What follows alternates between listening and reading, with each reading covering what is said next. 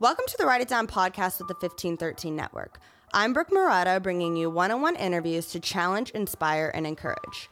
Up next is our very first Hollywood actor, Ed Marinaro. He's played Officer Joe Coffey on the hit series Hill Street Blues.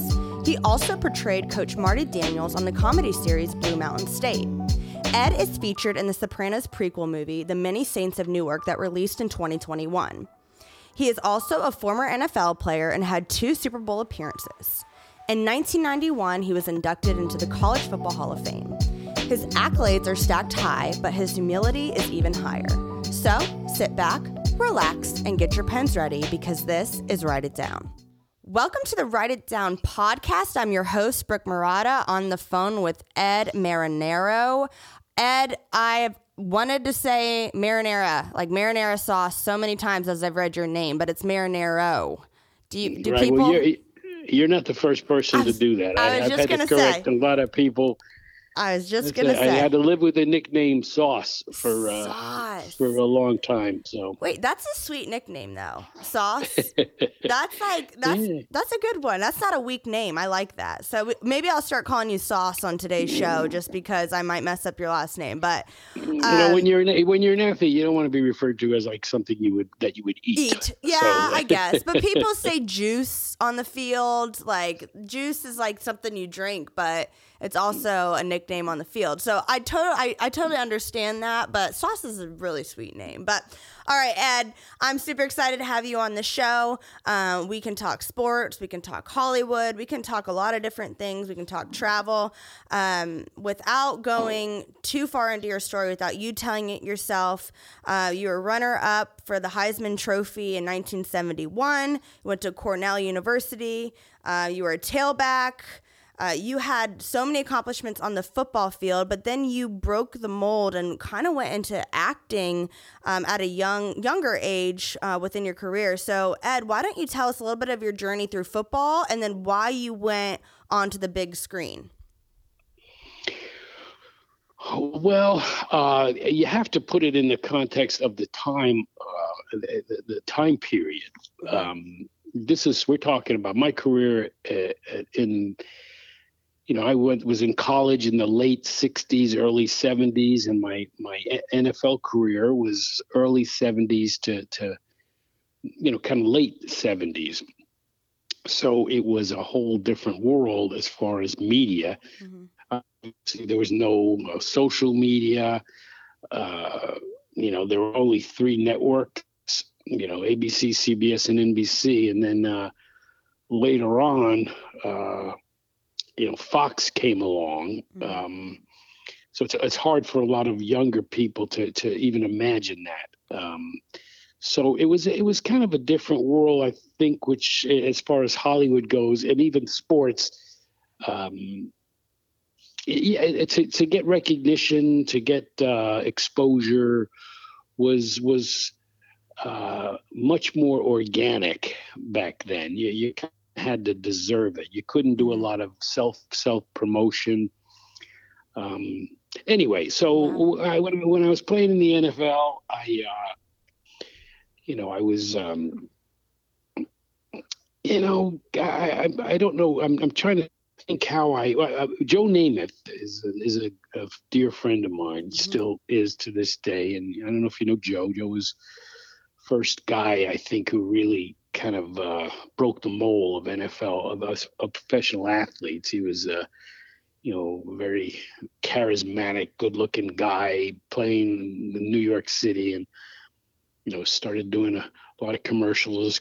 Started being in movies and TV shows. Right.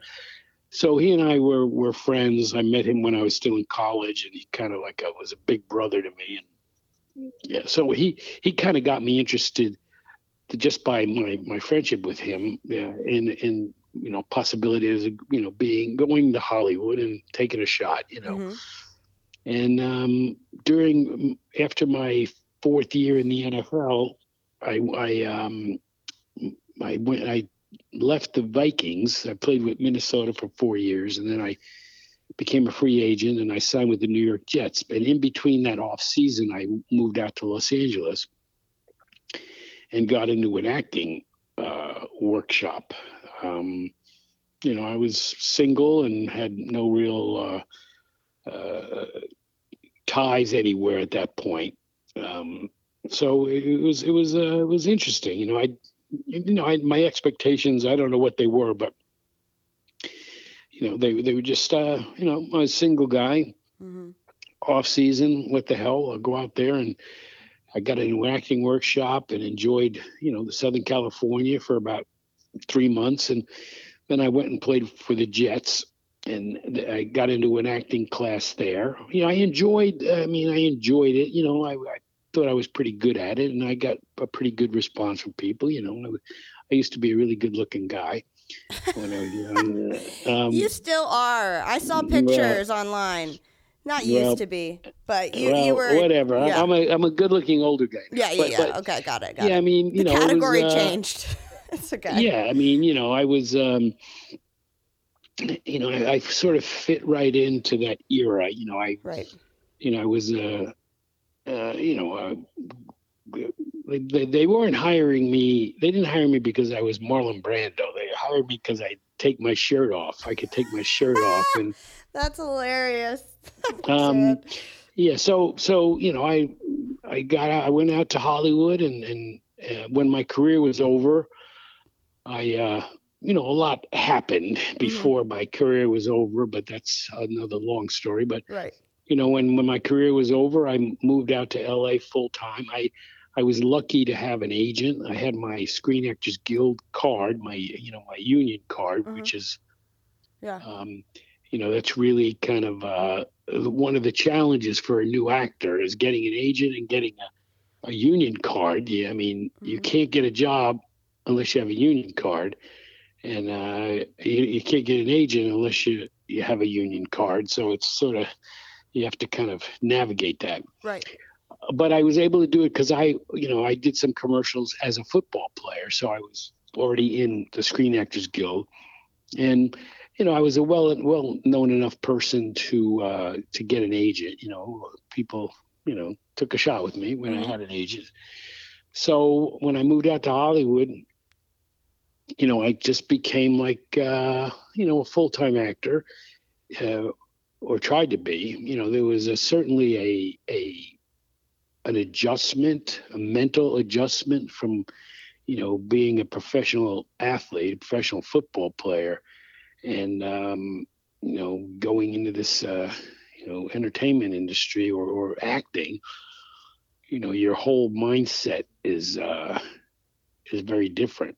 I mean, as an athlete, it's all about, I guess you could say, intimidation. It's all about, hiding your emotions and, never showing fear or defeat or any of that. And then, you go to this, acting, and it's all about showing emotion and fear and all that. And that, that initially was a challenge it would be a challenge for anybody, I think, any ex-athlete. But so, my acting class was fun. I was doing it. I studied acting for about 2 years before I got my first real job, that I kind of earned as an actor. I had done a few little things as Ed Marinero, but, then I, auditioning for things, and I finally got,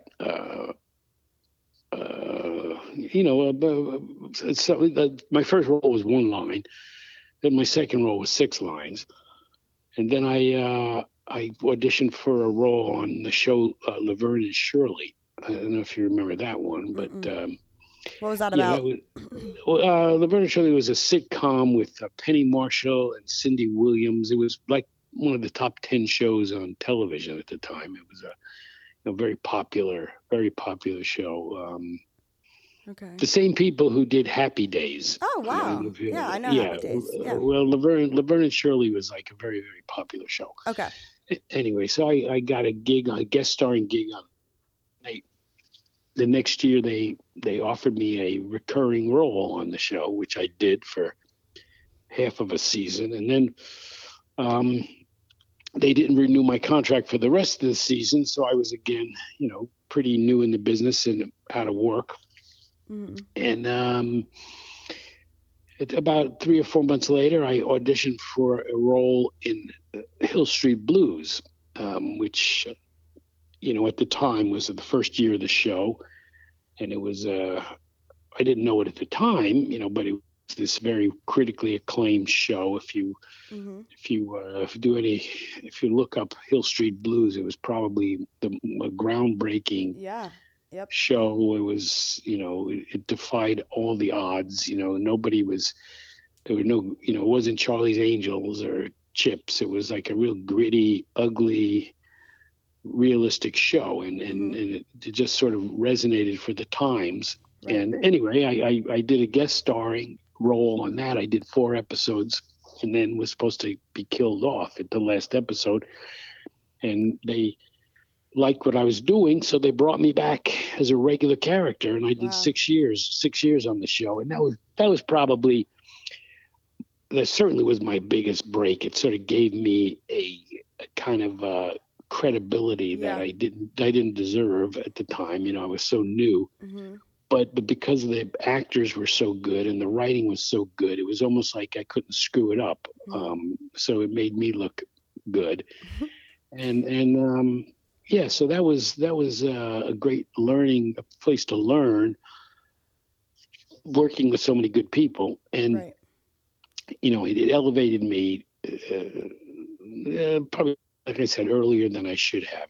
But, that sort of more than kickstarted my career. It just put me in a different place after the show was over. I continued to work and I did 4 or 5 other TV series. I did many TV movies. I play in the boyfriend.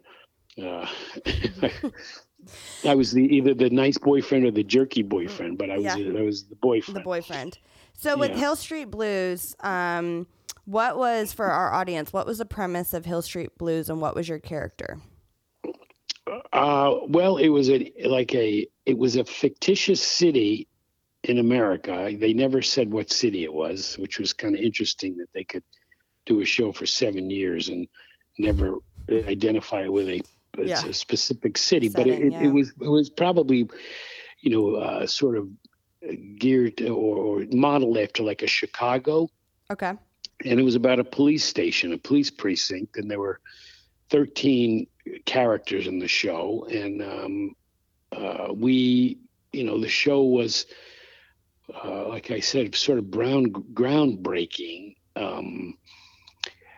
It was popular in Europe before it was even that popular in the U.S., but it was nominated at the time. After its run, it had set a record for most Emmy nominations. Wow. And most Emmys won. And we dominated for like 6 or 7 years. It was the show that everybody wanted to do in Hollywood because it was such a well done, for its time. If you could probably go online and watch an episode and see how, real it looked. It was very, there were camera techniques that would never been done before, like a handheld camera, and it looked very messy. It wasn't like, your standard TV, episodic TV show. Yeah. Where was like the recording mostly done? Was it on a lot? And what lot was it out in California? Yeah, we used to do it. We did it at a studio. It was MTM, which was Mary Tyler Moore's company, produced the show. Mm-hmm. And it was CBS Radford Studios in the Valley. And we would probably be in the studio, maybe it took 8 days to do one episode, 8 working days. Okay. So we were probably in the studio maybe half of the time and out on location the other half. We would shoot downtown Los Angeles and in like the worst parts of town. I mean, it was scary sometimes. Wow. Yeah, and you were an officer in the show. So what was that like, getting into character to be a police officer? Well, it was, see, the show was more about people who were cops rather than, about cops. I mean, that it was, obviously we had people who were around, law enforcement people who were, showing us proper technique when, arresting somebody and trying to be authentic with that kind of stuff. Of course. But it was really about the characters and, their personalities. And I think it portrayed law enforcement. We became really popular among real cops all over the world. I mean, we did a tour where we went to Amsterdam and London and Italy, and we were embraced, by law enforcement all over the world because we portrayed them as real people. Yeah. And again, this was a different time when law enforcement was looked upon in a different way. But anyway, so that was right. Learning the that was only part of it. It was not a big part of it, but we wanted to be as authentic as possible. But it was mostly, it was great character stuff. That's what made the show fun to do as an actor. It was like character stuff. We weren't just running around shooting people and arresting people. We, portrayed the very person authentic behind the cop. Yeah, and what's great about it is it gave you, like you said, kind of a leg to stand on in the acting industry. But fast forward a couple years later, you got inducted to the College Football Hall of Fame. So what was that like, kind of having to go back and forth between you're an actor and you're making it in Hollywood to like, remembering your roots of college football? Obviously it's a great honor, and for me it was nice to go back there and having achieved a certain amount of success in a totally different different area. Yeah. Being I was still kind of relevant as far as public perception. People knew me. A lot of people knew me only as an actor at that point, rather than as a football player. And even today, I think it's satisfying in a way to, even at my age right now, to still be kind of relevant. Yeah. In a whole different area. I mean, there's the generation that knows me as a football player, they're kind of old, but people know me as an actor are kind of more hip and with it. Well, I did a show. I don't know if I'm sure I did a show called Blue Mountain State, which was a comedy about a college football team, and I was the coach, and it became a bit of a cult hit. It was on Spike TV for 3 years. Then it was on Netflix for 4 years.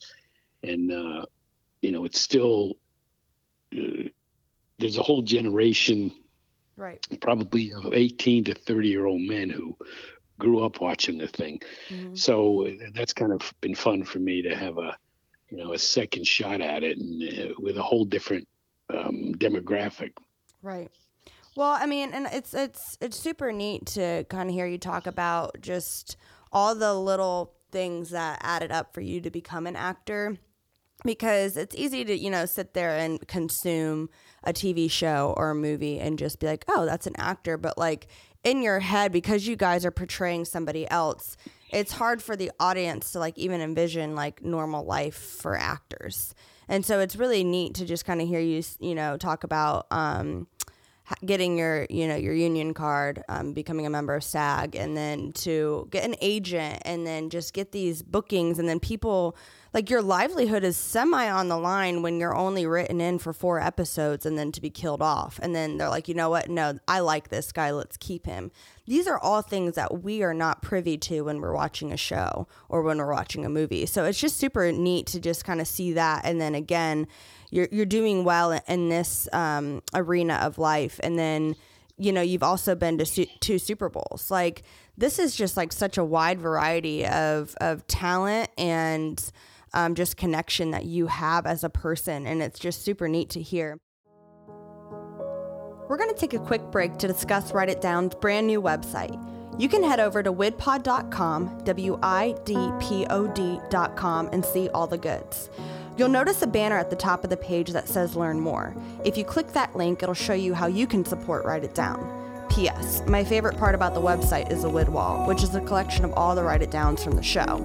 This podcast is made possible by the 1513 Network, so show the network some love and support by listening to their other shows. If not, just stick with Write It Down, because I'm the coolest, the realest, the illest. Now, back to the show. I was reading up on you a little bit, and I saw that you played the role of Jilly Ruffalo. That's true, right? It's not fiction. That's fact. In the Sopranos movie. Yes, that's like as of last year.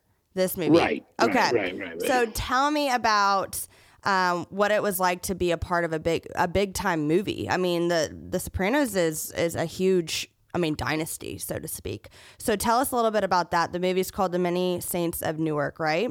And I always want to say New York, but it's Newark, all right. Jersey. Here's the deal. Again, I'll give you a little backstory. Mm-hmm. When they were casting the show, The Sopranos, mm-hmm. How many years ago was mm-hmm. that? 10 years ago, maybe. Yeah. I auditioned for the show as for Tony Soprano, mm-hmm. the lead, and David Chase, who's the producer, creator. I met him, and they liked my audition, and they brought me back to do it again. I was in consideration for the role. Now, obviously, mm-hmm. I didn't get the role. And during the course of the series, I had auditioned for a couple of roles on the show and didn't get any of them. But so I auditioned for the movie. And I auditioned for one role, and I didn't get the role. But then they came back and asked me to do a different role, which was this Jilly Ruffalo. Mm-hmm. So I did. I went to New York. I did all the stuff, got ready. I shot for 3 days up in New Jersey, and then they fast forward. They cut my scenes out of the movie. So, which is not unusual. I kind of know why they did it. It was a storyline issue that they, if you haven't seen the movie, you wouldn't understand. And, I kind of know why they did it. But anyway, I did a voiceover in the movie, which I actually did one line, which is really kind of funny. I had one line that they used in the movie, so they put me in the credits. They kept me in the credits in the movie. Right, but still, that's an accomplishment. Yeah, you know what? I had two really nice scenes in the movie that I was looking forward to, and they just didn't use them. And are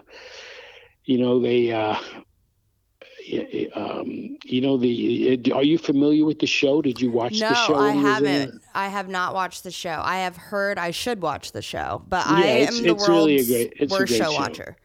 Okay. I just can't.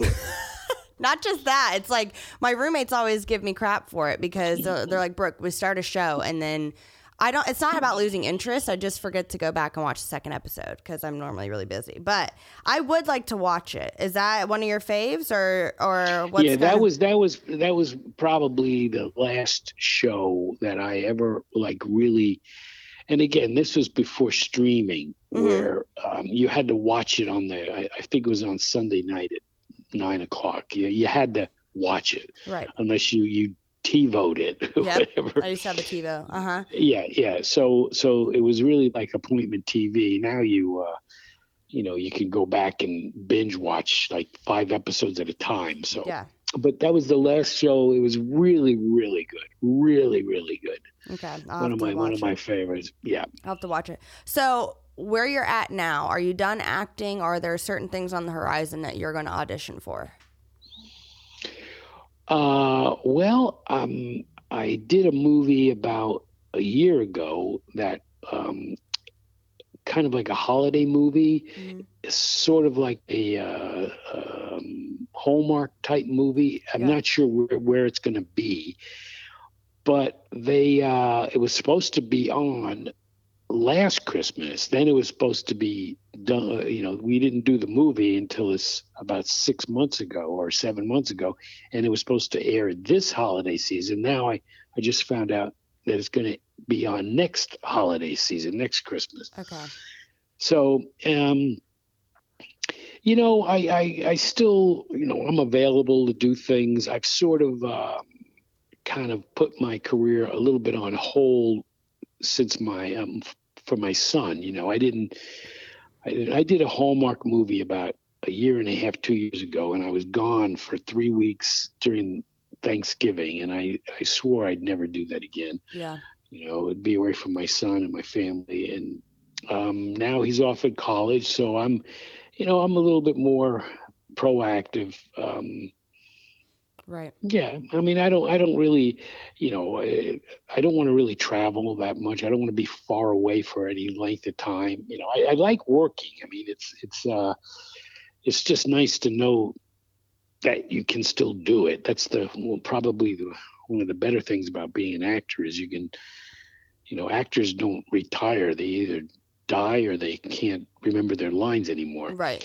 So it's nice to know that occasionally people will remember me and want to put me in something. But frankly, you get to a point in your career where there aren't a lot of roles written for my age group, and there's still probably a lot of actors.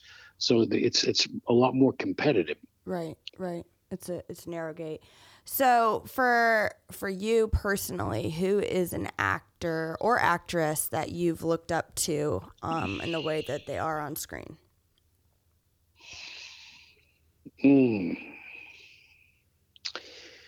That's let me see. Who do I like?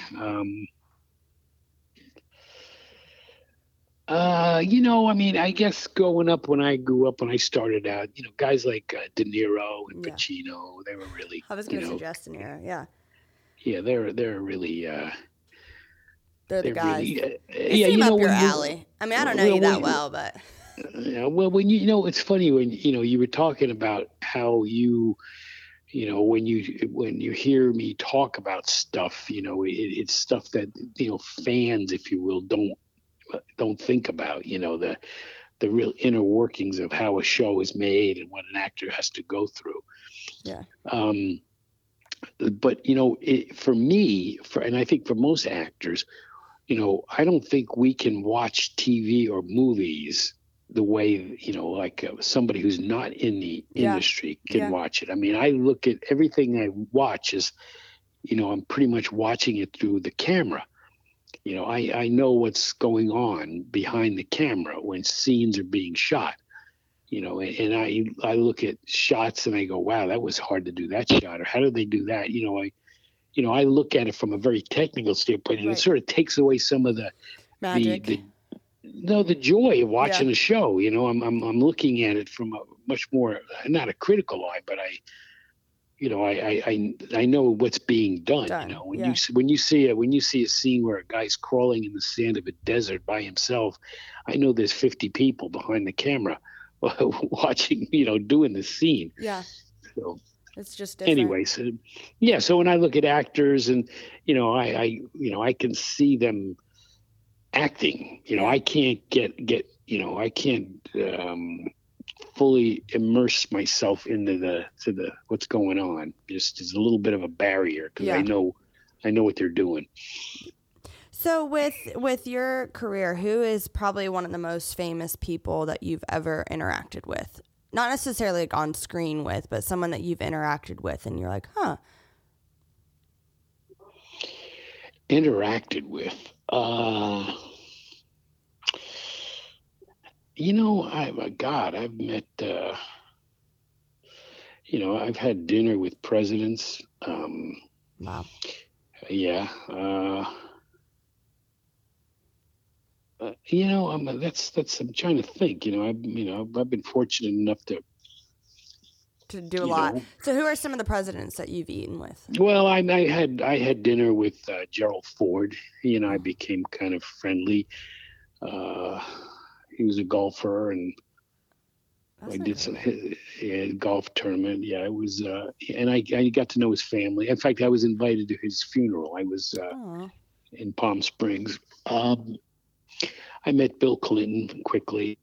Uh, yeah, I mean, in my travels, I've said hello to plenty of people. yeah, man, I can So only imagine. I mean, and plus you've had just like a plethora of things that you've gone to over the years, so it's probably hard to pinpoint. I don't know who the most famous person I've met either, but times are changing with fame. Now everybody's famous. You can be on TikTok, you be famous. So it's just a little yeah, different. that's it's sort of again, I have a teenage son, and I it's hard for me to help him. Needs help, but I think he might, just navigating this world he's in, because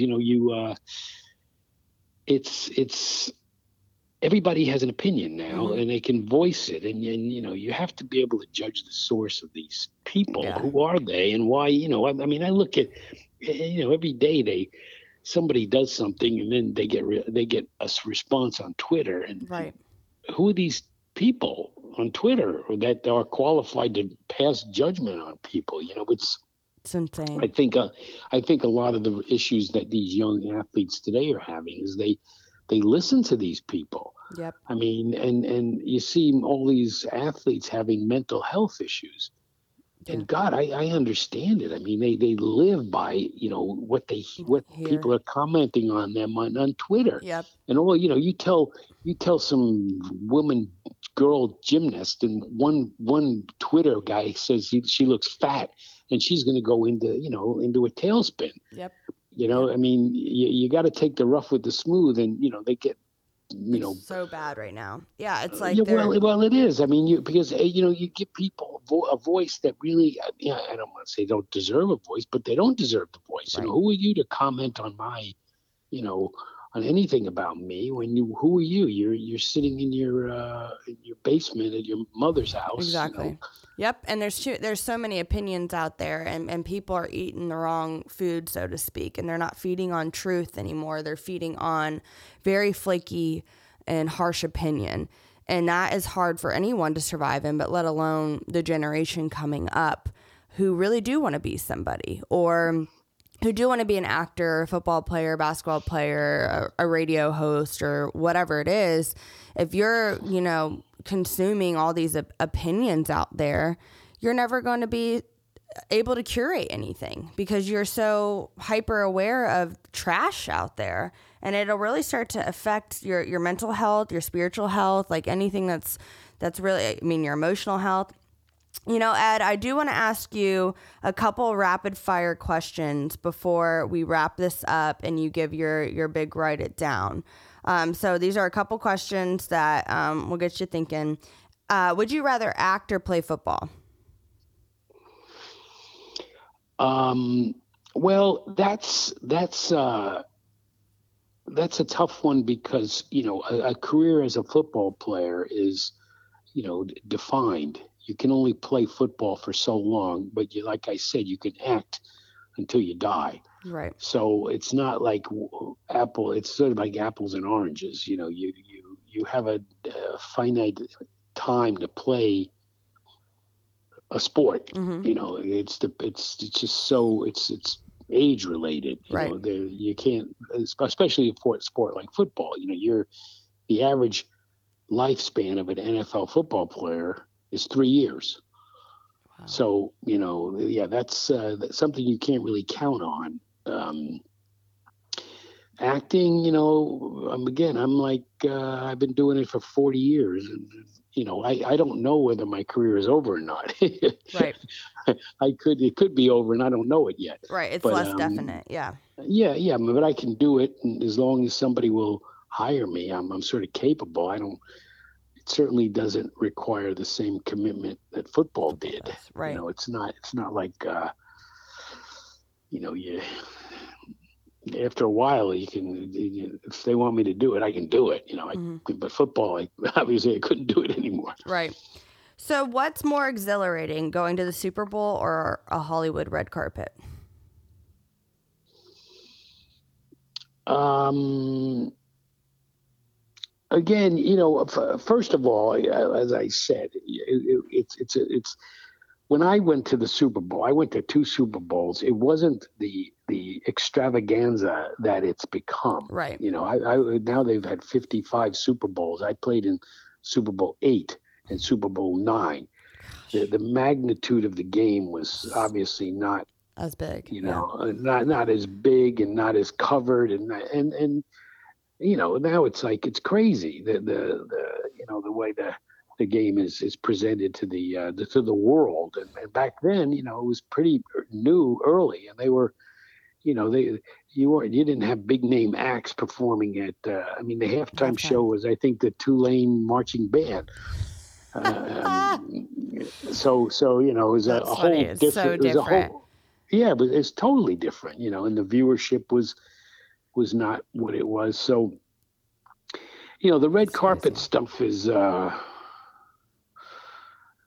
had my share of red carpet stuff, but it's, what does that mean? It's like, it's not everybody likes to get their ego stroked, and pictures with people and whatever, but it's like it's a flash, boom, it's done. It's not. It's not like a sustained feeling. Well, it's certainly flattering, and it's certainly, it's better. It's better to get your picture taken than nobody wanted to take your picture, but that can happen too. So. Yeah, no, for sure. So, would you rather drive a truck or a car, like a 4-door sedan?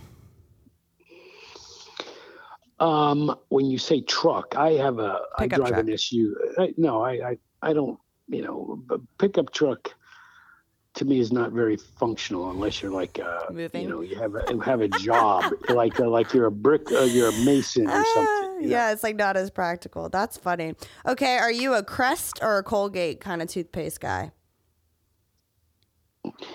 I don't know what the difference would be, but there's a huge difference.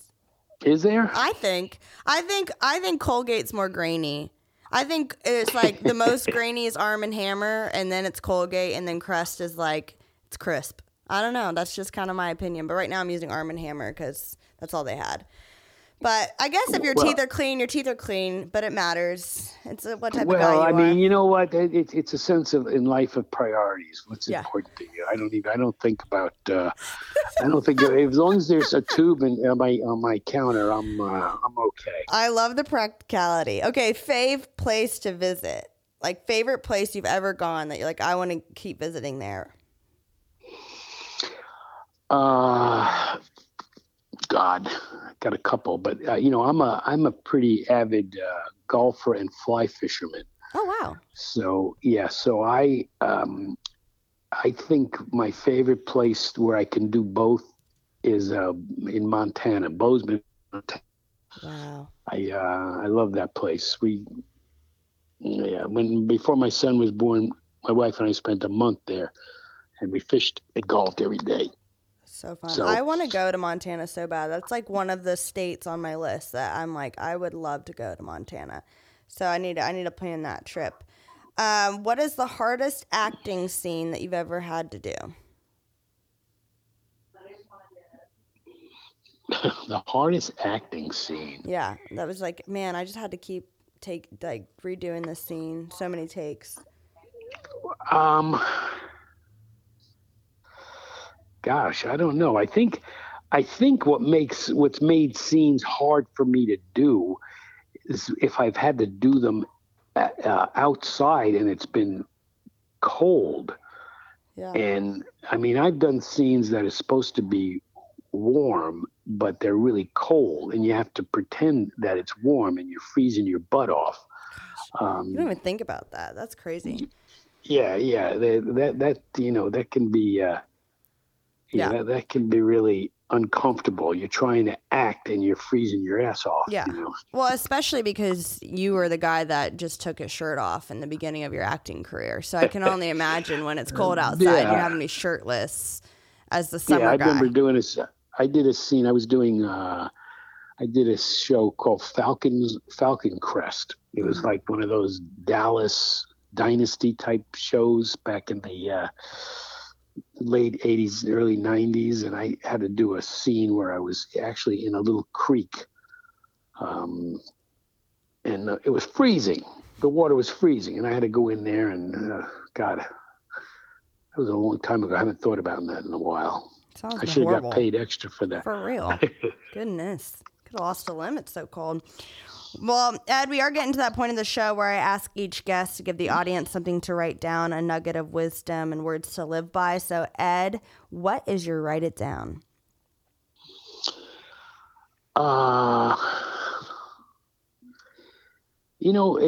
This concept kind of came to me a little bit later in life, even though I think I practiced it, but I don't think I ever articulated it to myself.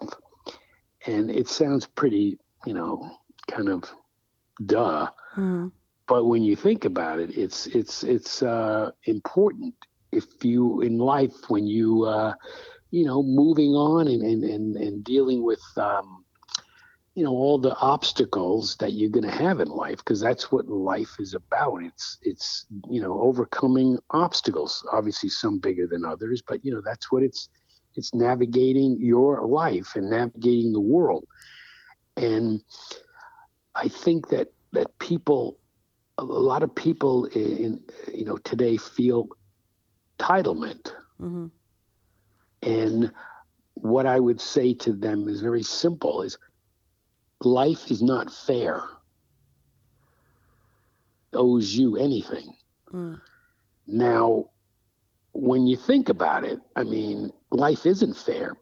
Good people die young, and bad people live to be 100. Right. There's every day there's examples of things that are not fair, but it's life. Right. And fair is not there's nothing that's fair. Right. They talk about people paying their fair share. Fair is a relative term. Right. What you think is fair and what another person thinks fair is two different things. Mm-hmm. So fair is a very type of word. But when the things are going to happen in your life that you think are unfair, but that's just life. Yeah. And you have to be able to accept it and overcome it, and not feel sorry for yourself, because there are people who are born with birth defects. Is that fair? No. So you have to learn to pivot. Yeah. Well, you have to learn to again, like I said, life is really just obstacles every day. You got to overcome something, and hopefully can do it in a way that you can enjoy your life. You're not losing the joy that's in your life, but it's still, and sometimes it's just not fair. I mean, look every time you turn around, you see somebody, a friend who dies young, or somebody gets in a car accident, or something that you don't have any control over. Right. And if you have expectations that life is being fair to you, then you're gonna become a victim. Right. You don't want to be a victim. Victim mindset. Yeah. Life is hard. God is good. Life isn't fair. Ed Marinero, aka The Sauce, thank you so much for joining us on Write It Down today. I really loved your story, and I'm so humbled that you decided to come on this morning. Well, it was my pleasure. It was nice meeting you. Maybe we'll meet in person one day. Yes, I would love that. Thank you for listening to the Write It Down podcast. This podcast is a part of the 1513 network. You can catch a variety of shows on their website, 1513.com. If you enjoy listening to Write It Down, please subscribe, share with your friends, and if there's any ink left in your pen, write a review. For more content, follow the fun on Instagram by following @WIDPOD. That spells WIDPod. Super cool. Stands for Write It Down Podcast, but it's abbreviated to WIDPod. Anyways, thanks for listening, and we will catch you later.